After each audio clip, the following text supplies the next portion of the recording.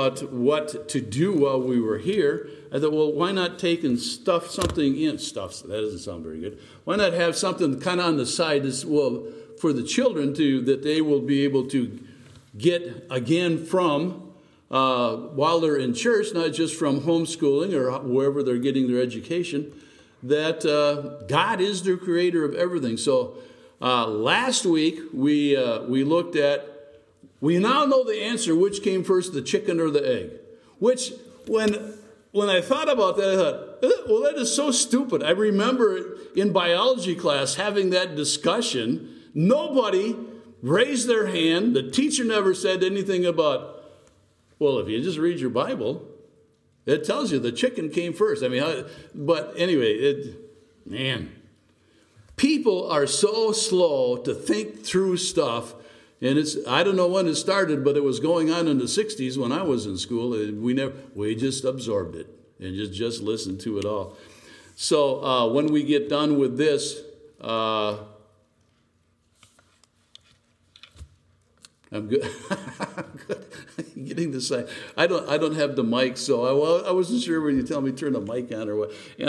Anyway, this morning we looked at the exceeding magnificent temple that was being built by Solomon, and spent a good portion of our time talking about how the building of the temple is very similar to the building of a Christian life when somebody gets saved. We spent a lot of time talking about the foundation, and again, I got here tonight, got to talking, so I still haven't measured out one of these walls to see how long that is.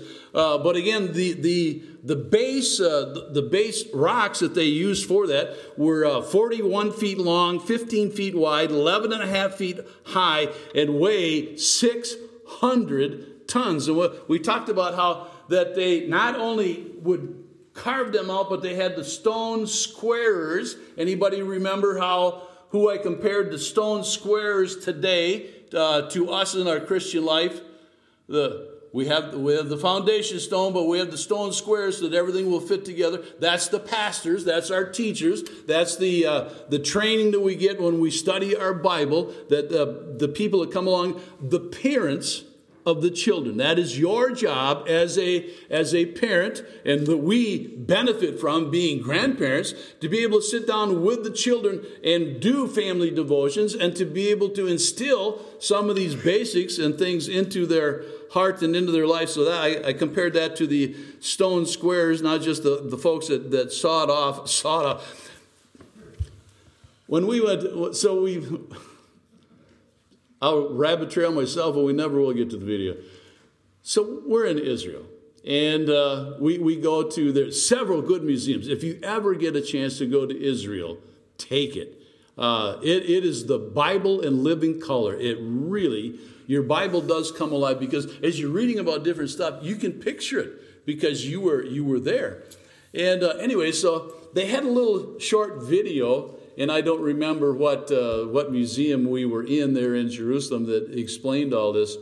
But this was their idea, that they had this cartoon illustration of these guys grinding holes into the rock. That'd be a challenge. And then they get so many holes, and then they would take pieces of leather and stuff down in the rocks, and then they would pour the water on the leather so it would swell up and it'd pop apart. They were 41 feet long, 15 feet wide, and 11 and a half feet deep. I'm thinking that somebody just made that up. They never really thought through that, nor did they read their Bible where it says that they sawed them. Anyway, somebody there wasn't thinking. But we talked about the importance of having a solid foundation. We talked about the word not to get scared off by the word doctrine. Doctrine just means teaching. We looked at the 5 important doctrines of that, and finished up with our foundation, the Bible doctrine, and the chief cornerstone is Jesus Christ, and that should never change. Never. Your doctrine should not. If you're ever sitting into a church and they start changing one of the Trinity, the person of Jesus Christ being fully man and fully God for all of eternity, salvation by grace alone, through faith alone, in Christ alone, the Scriptures inerrant and sufficient for our Christian life, and the second coming of Christ. If you're ever sitting in a church that starts wandering off from that, it's time to go. If you may be a visitor, you just look at your wife or your husband and you say, we're not coming back here tonight. That's the foundation. That is the very foundation of what our beliefs on what Jesus Christ established, what's set up clear in the Old Testament and then brought forward in the New Testament. But the foundation, the Bible doctrine and chief cornerstone is Jesus Christ, and that shall never change. So the second thing we talked about, I wandered all over for a long time, explaining these big foundation stones, these precious stones that they used. And to me, it was amazing in that they had to roll them for at least 20 miles into Jerusalem and up to the top of the mount to be able to set them in place. And then after all that work, after all that labor, 150,000 men involved in that, tonight we're going to look at what they did with them after they sent them. They covered them up. They just hit them. Look here in, in chapter 5, verse 18. No, that's not it. Chapter 6, verse 18.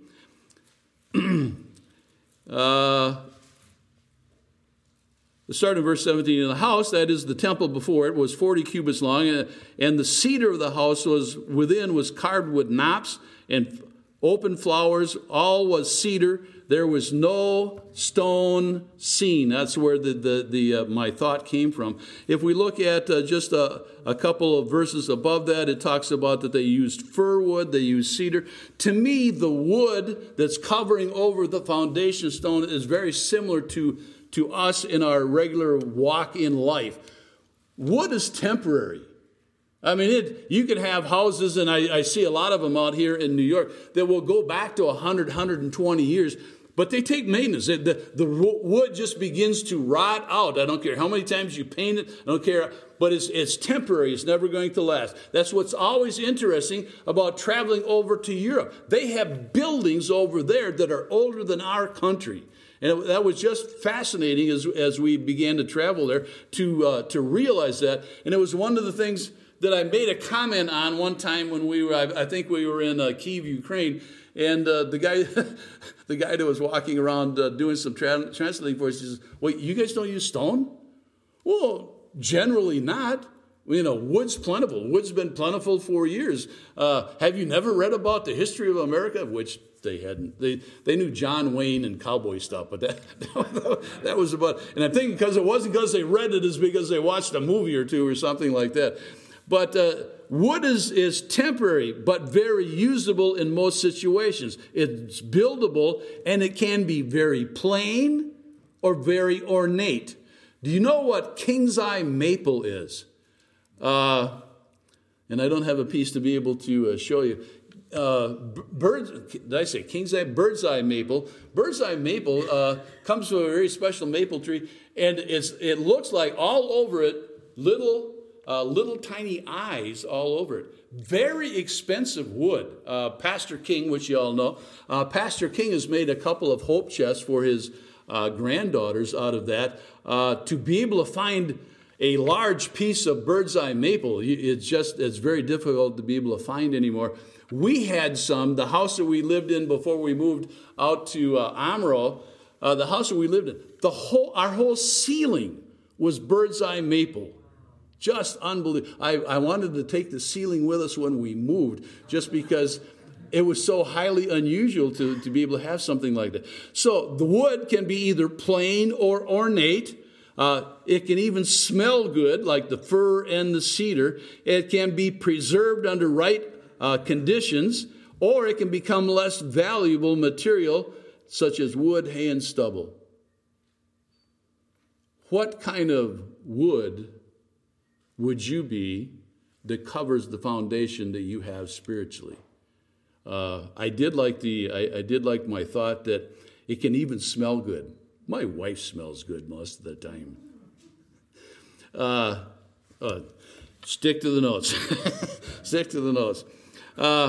That's why a firm foundation is so important, because even with the fir and the cedar, which will last for an awful long period of time, especially when it's not out in the elements, but it's eventually going to corrupt. It's eventually going to wear down. It was very easy when the Romans and when the Babylonians and others came in and decided to lower the city and set everything on fire. It was very easy to set it all on fire because there was such dry wood to be able to try and not hide the walls, but to decorate the walls. So the importance of the firm foundation. Then the third part is that we see is the gold that covered the walls.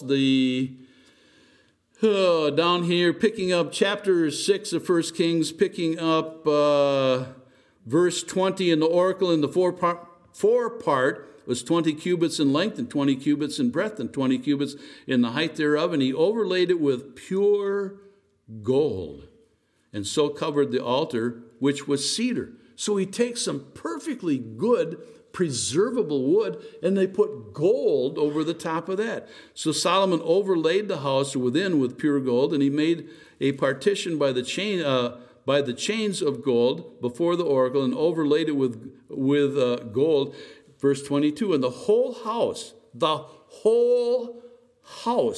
he overlaid with gold until he finished all the house, and also the whole altar that was by the oracle he overlaid with gold also. The gold, I look at that as something that's the visible outworking of our faith. We have our foundations, our teaching, our instruction, which we receive from the Bible, from our pastor, from our teachers that teach us not what the Word of God says, but about the Word of God. And then we have the wood. I kind of compare that to us. We're kind of temporary. Nobody's going to be around here forever.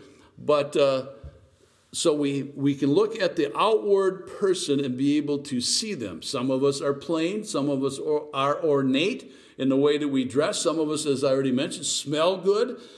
But we're just temporary. We're only going to be here for a while.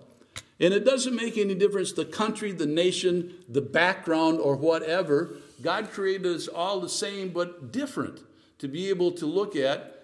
There isn't anybody, even though several of you related, that look exactly like somebody else. When Jeremy and Heather had the twins, the boys came out. You could tell. Well, you couldn't tell when they were first born, but they weren't identical at all. And our neighbor across the street, one move ago, Cheryl comes back and she says, they've got twins over there too. I never noticed twins until Jeremy and Heather had twins. She said, they've got twins too. And she said, they've got a boy and a girl. And she gave me the names. And I said, are they identical? And she said, I just said they had a boy and a girl. Okay. I learned that while I was in high school too.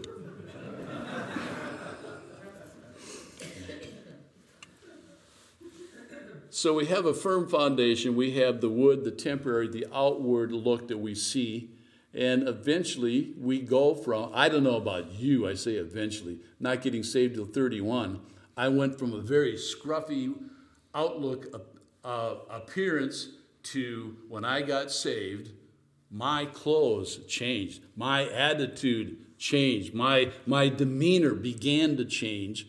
That I wasn't the same person after being in church and in the Bible and having the teaching and the preaching. I wasn't the same person 5 years later that I started out to be. That should be the spiritual growth that we see in everybody. We don't see it as much in children because they don't have great loads of sin. But there should be a change, especially if somebody's a teenager on up. We should be able to see the outward visible change in their demeanor. And then this has got the gold over the top of it. That is the part that, okay, you tell me that you're saved. Your demeanor, your outward has changed some. But I'm going to continue to observe to see if you have works with your faith. Now, it gets to be just a little bit touchy because there are not works connected with faith, but there are works connected with faith. You understand what I'm saying? We don't work for our salvation. We don't work to stay saved, but there's things that we should be involved in, things that we should be able to do. At some point, you should be able to, if you've got a voice, join the choir. Is the choir limited by the number of chairs that are up here right now, or could you add more chairs? So there's things that you can do. They're starting up the Wednesday night club for the young people. Maybe they could use somebody that's a volunteer to just kind of make sure that things are neat and orderly and the children aren't creating chaos. Johnny, just sit there and be quiet. If you're good, we'll give you more candy like we did in Sunday school and then send you home again. But you get saved, and then what are you doing? What are you doing for the Lord? I have my pew. already talked to a couple people. We're not sitting in their normal places. The first Sunday that I was here, somebody sit in your spot. Well, as a matter of fact, somebody sat in my spot. We had one of those situations. We were down in Milwaukee, and hi, Pastor. I'll stay behind the pulpit. Okay, Pastor's watching again tonight. We walked in. Cheryl and I always sit near the front, even when the children traveled with us. And so, we're about the third, fourth, fifth row. We never went farther back than 5, unless you were in a Bible conference. We were talking about that in the back of the church anyway, sidetrack.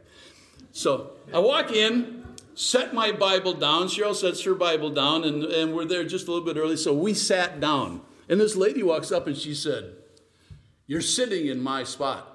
I said, "It's a great spot, too. It's right near the front. The lights are right here. There's a ceiling fan." And she said, "No, you are sitting in my spot."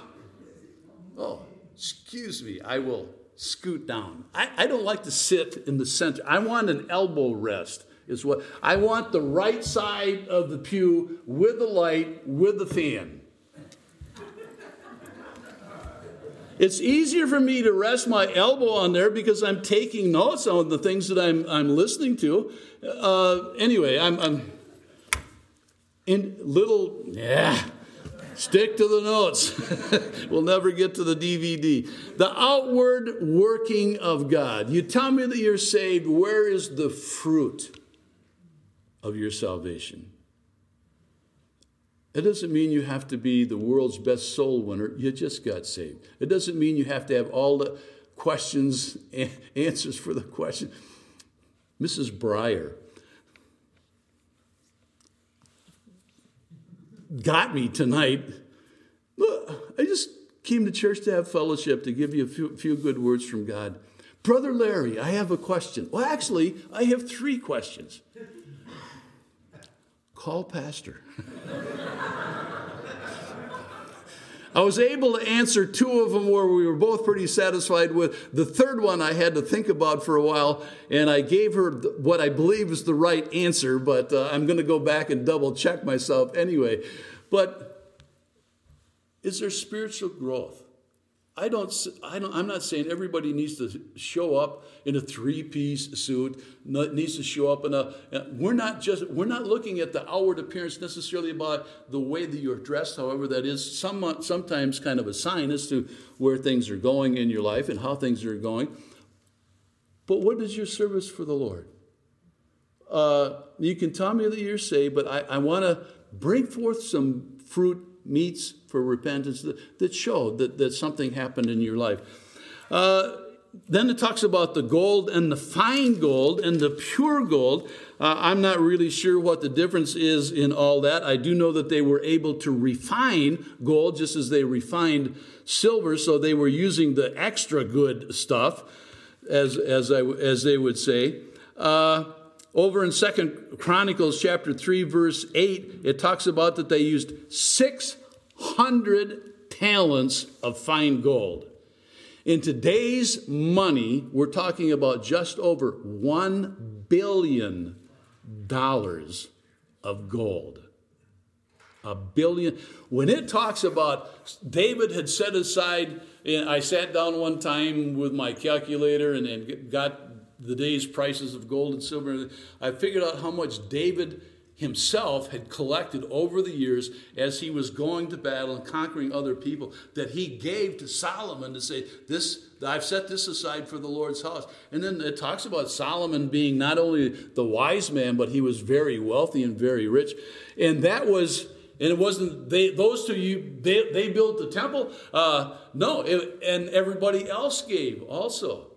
Just $1 billion in today's, back then, it wasn't really worth that much. I don't know, a Snickers bar is still a Snickers bar no matter where you buy it and what time of year you buy it and what, if you bought it in 1960 or you bought it in 2020, which price of Snickers bars is going up like everything else. Stick to the notes. Okay, stick to the notes.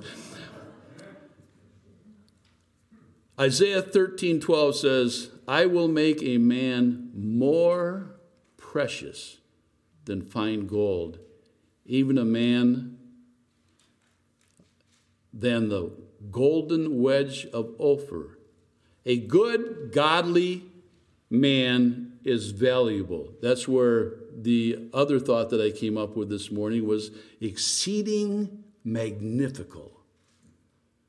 It's the only time that it's found in the Bible, but exceeding magnifical. And he says he makes man more precious than fine gold. 1 Peter 1:7, that the trial of your faith being much more precious than gold that perisheth, though it be tried with fire, might be found unto praise and honor and glory at the appearing of Jesus Christ. None of us like to go through trials and difficulties and testings, but he says, I'm doing that for your benefit. I'm trying to grow you along with everything that's going on with your life. Sometimes God will use a physical situation or as far as something going wrong with our body, or a physical situation, maybe in a place of employment or whatever, to bring about, you say, wait a minute, I didn't sign up for this. This was completely unexpected. He may use the physical to get us to focus on the spiritual. I mean, when do you spend more time in prayer? When something's not going quite so good or when everything's fine? Hey, it's good. It's good. We kind of talked about that just a little bit this morning in Sunday school. I think God allows those trials to grow us so that we will spend more time with him, because you and I are not David the shepherd out there watching daddy's few sheep, as we looked at in Sunday school, and writing songs to the Lord. Most of us don't have that kind of time. Most of us, our brain doesn't work that way. Most of us, to be able to come up, to even for me to write poetry, it's a difficult thing. So I don't. Roses are red, violets are blue. I borrow it from somebody else. But David had the time. Now, there was a bear and there was a lion and there was some other things that took place, but David used his time wisely in writing songs about the Lord. And that's why I think the Lord used him at a very young age as he came up kind of, as we would say, through the ranks before he became king, because his mind was focused. He prepared his life. He set himself aside for the Lord. Did he have shortcomings? Yes, we all have shortcomings, but that's why he never stayed in sin for any length of time, because his heart convicted him, because he walked with the Lord continually. The fine gold. And then in chapter 6, verse 38, chapter 6, verse, helps so we get in the right place, chapter 6, verse 38. And in the 11th year, the month of Bul, which is the 8th month, was the house finished throughout all the parts thereof, and according to all the fashion of it. So was he 7 years in building. It takes time to grow spiritually. And to be quite honest, we should never stop growing. I don't know who's been saved in here longest. I know it's not me, because I didn't get saved until I was... Who's been saved for longer than 40 years? Raise your hand. Who's been saved longer than 50 years? 60 years? couple of you still raise your hand. We should never stop growing. Debbie, as you read your Bible, as you come along, do you still see things in the Bible that you say, it's like the first time I've ever seen this? Even when she lives with the pastor, she sees stuff in her Bible because we're in the Bible to be able to grow spiritually, to establish that walk with the Lord. It takes time. It takes time to grow and build something usable. Do not be impatient with a new Christian. And new Christian, do not get impatient with yourself or the pastor. The pastor's been doing this doing this ministry for years. You sit there, you just got saved, and you're not even freshened up yet. And all of a sudden, you have all the answers to what's going on. Just relax. Take a deep breath. Relax. Keep reading your Bible. Keep coming to church, and you will continue to grow. But sometimes young people in particular, they get saved, and all of a sudden they've got all the answers. You've been in church for a year. How much Bible do you really have to base your decisions that you're making on? How much Bible do you really have to be able to understand some doctrine that takes some real thinking? As I mentioned, reading through the book of Romans is like, oh man, this is some really heavy stuff compared to reading through the Psalms, where you can read through it. Now, the Psalms have got some deep stuff in it. It's got some very inner, but it's a lot easier for me to read Psalms and get something out of it than I have to stop and think when I'm in Romans. I have to stop and think. I'm still trying to think my way through Ezekiel. I grabbed a commentary off a pastor's shelf last time we were here in January. Just what in the world is this chapter talking about here? But that's part of you growing yourself, as it talks about there in the end of the book of Jude. It takes time. Stay in your Bible. Chapter 6 and verse 7. Chapter 6, we're bouncing back. Chapter 6 and verse 7. And the house, when it was in building, was built of stone, made ready before it was brought thither, so that there was neither hammer nor axe nor any tool of iron heard in the house while it was building. I compare that to the working of the Holy Spirit, the quiet working of the Holy Spirit in our life when we're reading our Bible, when pastor's preaching, when we're learning some new things, as the Holy Spirit convicts us about things that He doesn't shout. It talks about, Jesus said when He comes, He will basically point to me of the things that I was trying to teach and to try and bring out. He will not speak of Himself. The Holy Spirit is the one that puts us under conviction if we're paying attention. And it's a quiet work. I've had the Holy Spirit work in my life in the midst of just a Sunday night service. I've had the Holy Spirit work in my life in one of those meetings down south where they were all having a good time and I'm just trying to hang on to my chair and not go for the ride myself also. But I've had the Holy Spirit speak to me very quietly in that still small voice in the middle of the night, or as I sat there and read my Bible. As I mentioned earlier, as I've been out praying and mowing the lawn, the Holy Spirit will do His quiet office work if we let Him. It takes time. Chapter 8 and verse 10, we will finish up with this. Chapter 8 and verse 10. And it came to pass when the priests were come out of the holy place that the cloud filled the house of the Lord. What kind of material are you building your temple with? Wood, hay, and stubble, or the gold, silver, and precious stones? Where are you in the scale of life? Where are you in your walk with the Lord? Are you continuing to build your temple, or now that you've reached the upper 60s and the 70s and whatever, that you just say, okay, I'm good. I'm just waiting for the Lord to come back and get me. No, it's not time to quit. If we're still here, 9 times out of 10, there's still something for us to do.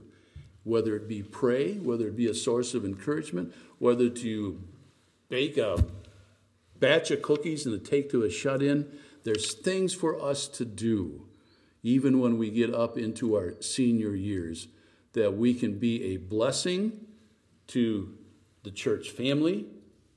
We can be a blessing to our neighbors, and we can use that as an outreach. I love the idea that, was it last year? When was the first time you had the evening of thanks? When was that? Was that before COVID? Or? Yeah. Anyway, I thought that was an excellent idea. Went back and talked to a pastor about that. He says, "Oh, you're going to head that up?" Well, Pastor, I travel a lot. I was just saying it was a good idea that you might think about that. The other easy situation that I have seen, we have a church in Wisconsin that's south of Milwaukee, and they have a special Veterans Day thing. And so all the guys, they've got just a little card that they pass out, a little bit smaller than a tract, and you can see somebody, and you're standing in the line in the grocery, and there's a guy standing there and say, have you ever been in the military? And it's either a yes or no question. And if they say yes, then they hand them a card and say, we're having a special meal. 2 weeks from now on a Saturday night, we'd like to have you come. We're going to honor all those that have been involved in the military. The first time this church did this, and they're not in a big town, the first time the church did this, they had 20 men show up. And then it dawned on them, we probably should have told them to bring their wives, because the whole reason for it is not only to thank them for their service, but to give them the gospel. Who's generally more spiritually tender, a man or a woman? Generally, the women are. And so after the first year, they said, we need to adjust this. And so it was a couple of years ago, they asked if I would come down and speak to. So I was able to give part of my testimony, but how God had worked in my life. Second easiest situation I've ever heard of. An evening, not a night of Thanksgiving, an evening of I didn't see the card. Is it evening of thanks or Thanksgiving? There's even something up here. Gratitude. Y'all know what I'm talking about. We have called it everything but what it is, I think, this last couple. It's our opportunity to let some of the gold shine out to the community. Freedom Baptist Church is not just for us. It's for y'all. And we have a special service we'd like to invite you to. Most people, doesn't sound good, most people do not want to come out for anything other than Christmas and Easter. And so we're not trying to trick them. We're trying to find something that they will be interested in coming out to. The Pastor King has probably mentioned it. The best thing that we have going on and have had for the last almost 20 years now is the men's steak and shoot that we have at Wildwood Baptist Church, which is where your idea for the Beast Feast came about, which I've not had an invitation to that probably in about 4 years now, but that's beside the point. Anyway, we have had more people probably saved in Bob Sturtz's barn than we've had it saved at church in the last 5 years. Because the men coming to church, I'm not really into that. Guns and steak, oh yeah, I'll show up for that. And so we've had the opportunity, the last 3 years that we've had it, we've had a minimum of 5 men saved to be able to come out, that have come out and heard the gospel. Did they really get saved? Some of them are in church. Yes, they really got saved. Let the gold shine out. Not just here because you're singing in the choir. You're playing the violin. Thank you. Thank you for your special tonight. I enjoyed the children's choir that we had the other day. Use your talents and your abilities. Develop them so that you can continue to be used not just in the church for all of us that are in here, but to have some kind of an outreach out in the community. What are you building your temple with? Father, I thank you for this time you've given to us to kind of finish up this thought about being exceeding magnifical, where there was no stone seen whatsoever. Lord, would you continue to grow us? Lord, would you continue to help us? Lord, would you bless this evening of gratitude, that we would see people come out, people that will be interested, maybe not overly interested in church, but the people that would be interested in, I'm a friend, I've been a blessing, I've been an encouragement to you. Yes. And we'd like to give you a big pat on the back and a thank you. And by the way, did you know that Jesus Christ died for you to pay for your sins and our sins? And we'd like to invite you back for the Sunday service, and to teach you some more of the Bible and what the Bible says. Lord, I thank you for the attentiveness of the folks this last couple hours as we, this morning and then this evening as we've gone through this. Lord, would you cause us to examine ourselves to see where we are on our temple building. Father, would you continue to use your Holy Spirit to convict us and to grow us, to give us understanding of your word. In Christ's name I pray. Y'all are up here like we're actually going to have an invitation. We're prepared. We're good. If you would jump back there. It's not really, well, you're up here. You're up here. Let's sing a song. If somebody would like to come to the altar, it's not necessarily a message for, okay, y'all come up and, recommit yourselves to the Lord or something like that. But if the Lord spoke to your heart this morning or this evening about some of the things that were talked about, one of the Bible verses or whatever, as we're standing to sing a couple of verses, come and spend some time with the Lord and say, Lord, here's my life. Here's where you spoke to me. Would you help me to bring forth some fruit? Would you help me to get some gold on the outside to show that you really are working on the inside? 322, living for Jesus. Living for Jesus, a life that is true, striving to please Him in all that I do, yielding allegiance, glad-hearted and free. This is the pathway, a blessing for me.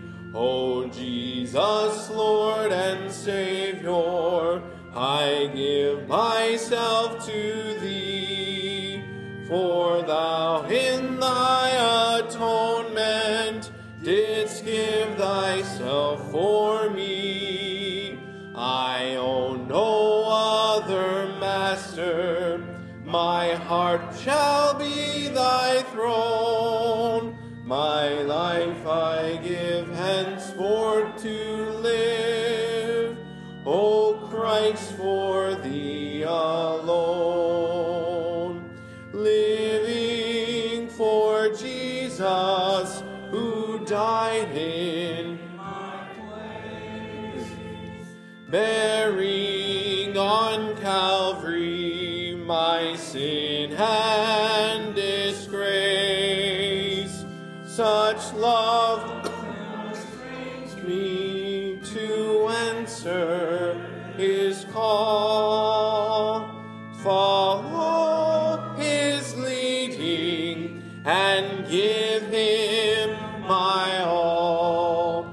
O Jesus, Lord and Savior, I give myself to Thee, for Thou in Thy atonement didst give Thyself for me.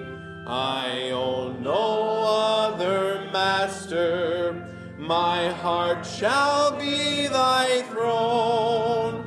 My life I give henceforth to live, O Christ, for thee alone. If you want to grab that, do you have y'all may be seated, or you can be dismissed if you don't want to watch the Something About Creation. Do you have the cover for the DVD? Several people, the downside of it is it's excellent material. The downside of it is it's 19 James, which anybody was really paying attention. I never really looked up to see what verses that they use. But it gives anybody, saved or lost, it's going to give them some good information about creation and God's concern and love for them. The other thing that I like about this is it's been a very useful tool to be able to give to somebody that you want to witness to, because it's something that they can watch in their house and they will have questions. They will have questions. Last week we looked at, what did we look at? We looked at birds and butterflies. Wasn't it birds and butterflies? Tonight we're going to, I picked out 3 clips. We'll look at snow, flowers, and fish. The total of all 3 of those little clips is about 14 minutes, so it's not real long. The other thing that I like about it, it's called The Wonders of God, and I'll have that back in the back. You can order it off the internet. I think the last time I bought a couple of them, they were like $10 a piece. And so it's a very good, like I said, kind of an evangelistic tool, or at least start a conversation. And it's translated into, I've never even counted the languages up, English, Arabic, Farsi, French, Hindu, Mandarin, Punjab, and Spanish. And then there's, which is dubbed into those languages. And then subtitled English, Chinese, simplified, traditional, Danish, Dutch, German, can't even pronounce that one, Hebrew, Indonesian, Japanese, Korean, Polish, Romanian, Russian, Serbian, Slovakian, Spanish, Swahili, Tagalog, Thai, Turkish, and Vietnamese. So it's something that you can use for anybody, no matter pretty much what country they're coming from, that at least will be in a second language for them. So snow, flowers, and fish.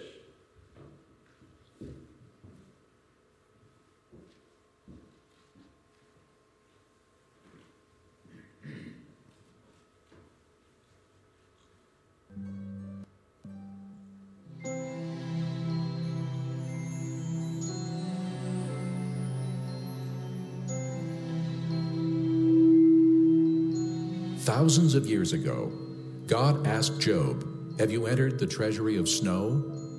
Now, no man living at that time could have known fully about the treasures of the snow. But with the advent of the microscope, these elaborate crystals can now be wholly appreciated. These are actual snow crystals that have reached Earth intact. Snow crystals form in the clouds where water vapor condenses and crystallizes into ice. As the crystals grow, these remarkable patterns emerge. Complex, symmetrical, and beautiful. They are breathtaking to behold. In contrast, man-made snow has none of the elaborate structure found in snow crystals.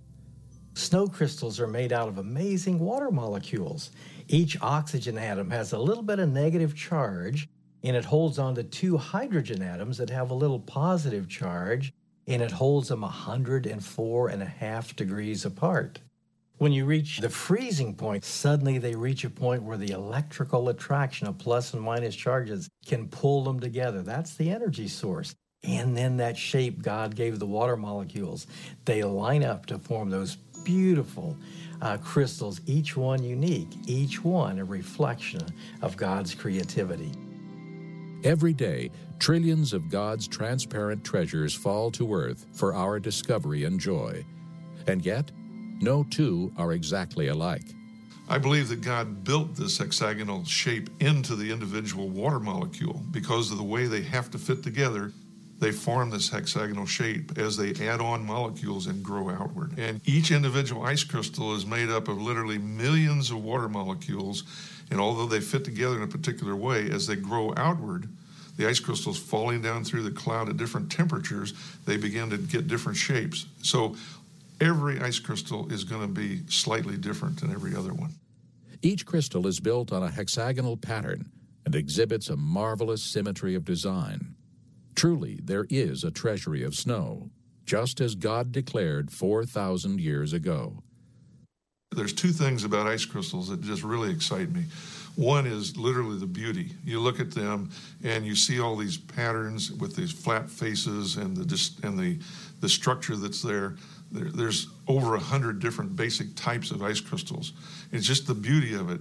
And that tells me something about God. It tells me that God loves beauty, and he loves me because he provided this beauty to look at. So it resonates with me. The other is the way in which the ice crystals are ordered, the way in which the individual molecules fit together. That fits a particular consistent pattern time and time again, tells me that God has designed it. There is also a spiritual application. As each snow crystal is distinctly patterned, so each human, each soul is unique and of special concern to our Lord. As God's creative hand forms ice crystals with loving care, so too he intends to form each person to reflect his glory. Compared to the rest of creation, snow crystals are simple, yet the great architect's attention, even to the countless snow crystals he forms each day, is an unmistakable mark of his care. God has built into not only ice crystals, all kinds of other molecules, all kinds of systems, relationships, and processes that we don't even begin to fathom yet today. That's one of the reasons I'm a scientist. I love trying to find out how things function, how they operate, and apply mathematical equations to them, because I feel like I'm touching the face of God, if you wish.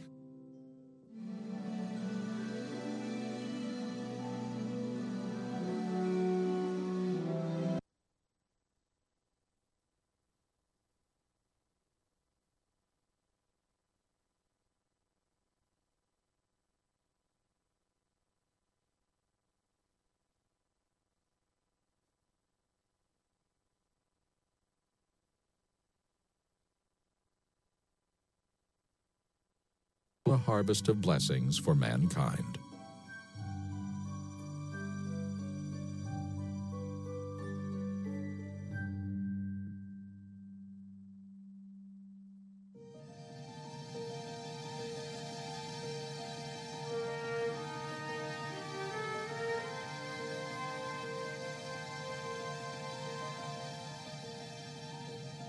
What a drab world it would be without flowering plants. From unassuming seed to magnificent blossom, flowers reflect a sliver of God's splendor. There are a great variety of flowering plants flourishing all over the globe, and each with its own unique flower, fruit, and fragrance. As a blossom expands, its fragrance fills the air. Consider that each flower always produces its own particular perfume. Even more amazing, God uses the same elements, soil, light, and water, to produce all these brilliant varieties. Remarkably, certain flowers are designed to know what time it is. California poppies, morning glories, and daylilies are three beautiful examples. Opening and closing with clock-like precision, they are sensitive to atmospheric pressure, length of daylight, temperature, and humidity, and must therefore have built-in biorhythms. Each leaf of a plant is also a marvel. Long before man discovered how to harness solar power, the Creator installed miniature solar panels in every green leaf. As the leaf expands, it is programmed to face the sun to receive its energy. This energy powers its chemical factories. As a result, carbon dioxide is absorbed, oxygen is released, and hydrogen is used in making sugars. How ingenious of our God to design leaves to absorb man's waste gas and release the oxygen which every creature needs for survival. Photosynthesis is also the basis for all our food supply. Thankfully, countless numbers of God's little green machines perform this service every day. Flowering plants are such a testimony to God's provision. Not only are they critical in terms of providing food and medicine and various other aspects of life as we know it, but we would simply not be able to exist without the flowering plants. Well, that ties in with the large group of animals called the arthropods. One of the groups of arthropods would be the insects. Insects need the plants, and plants most assuredly need the insects in terms of pollination, in terms of keeping the plants fertilized on a year-to-year basis. Genesis 2:9 tells us that God created green plants, pleasant to the sight and good for food. Plants use the amazing process of photosynthesis to trap energy from the sun, to put together carbon dioxide molecules from the air, water molecules from the soil, to make sugar molecules, a basic building block for all of the other food groups. Where do the plants get the carbon dioxide? We breathe it out. Animals breathe out the carbon dioxide. Plants absorb that carbon dioxide. They absorb the water. They release oxygen from the water molecules so we can breathe it in, burn the sugar to produce the carbon dioxide that they can absorb to make more sugar. You may get the idea. All of these parts have to fit together at the same time. That's one thing as we look at the creation account, how God made plants, animals, people, all the physical features of the universe to fit together in an intricate pattern reflecting His glory. Food, oxygen, medicine, fuel, raw materials. Surely the Lord designed plants for our benefit. The rich diversity of flowering plants and the many purposes they serve all point to a wise and compassionate Creator. Though magnificent in bloom, the glory of the flower quickly fades. Scripture likens man's life on earth to a flower, so quick to pass away. Therefore, how important it is for each of us to seek everlasting life today.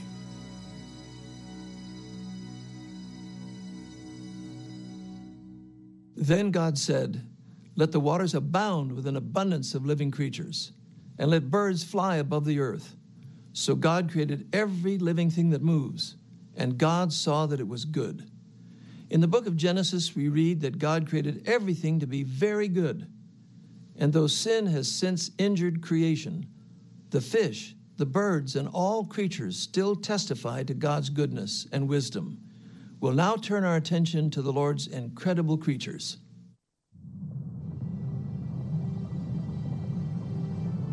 Living in the waters of the world are creatures more magnificent than mankind could ever imagine.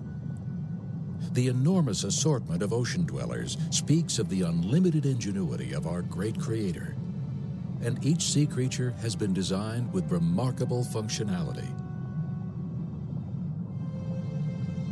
God equipped the octopus with a form of jet propulsion, suction cup technology, and self-adjusting camouflage far superior to any man-made design. Watch as this giant octopus morphs into a rock with algae. Its color, shape, and texture are all transformed in an instant.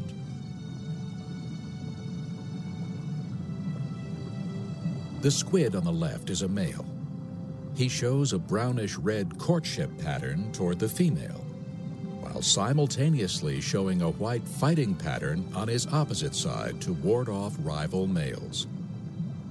As he switches sides, his markings actually flip. Dual simultaneous signaling demonstrates God's engineering supremacy. Underwater symbiotic relationships reveal perfect foresight in design planning. Sea anemones are poisonous, yet God has enabled certain fish to safely cohabitate in their environment. For example, clownfish are designed with an immunity to the anemone's poison. This could not have been inherited. as prior generations would have been killed and gone extinct before evolving a beneficial immunity.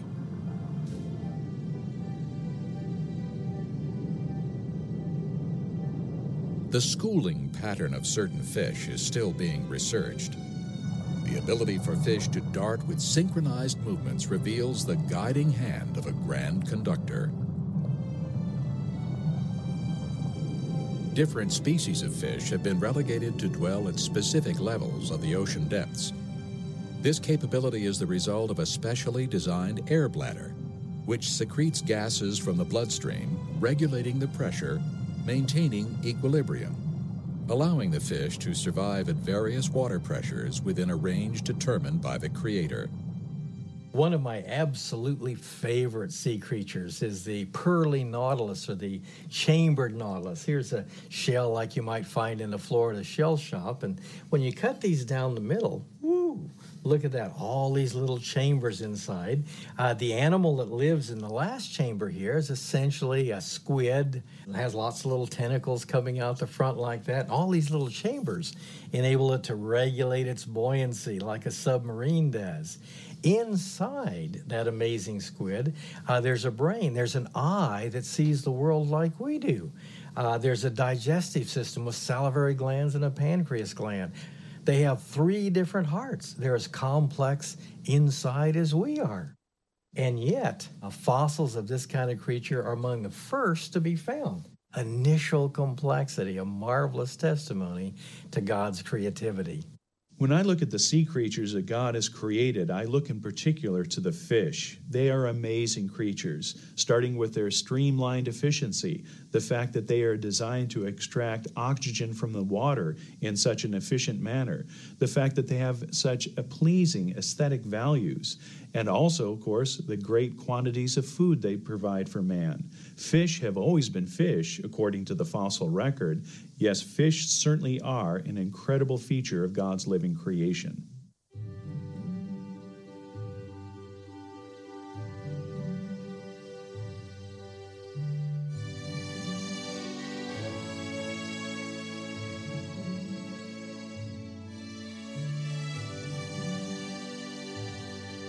The obvious sophistication, variety, and beauty of sea creatures shout out a master artist created all things for his good pleasure.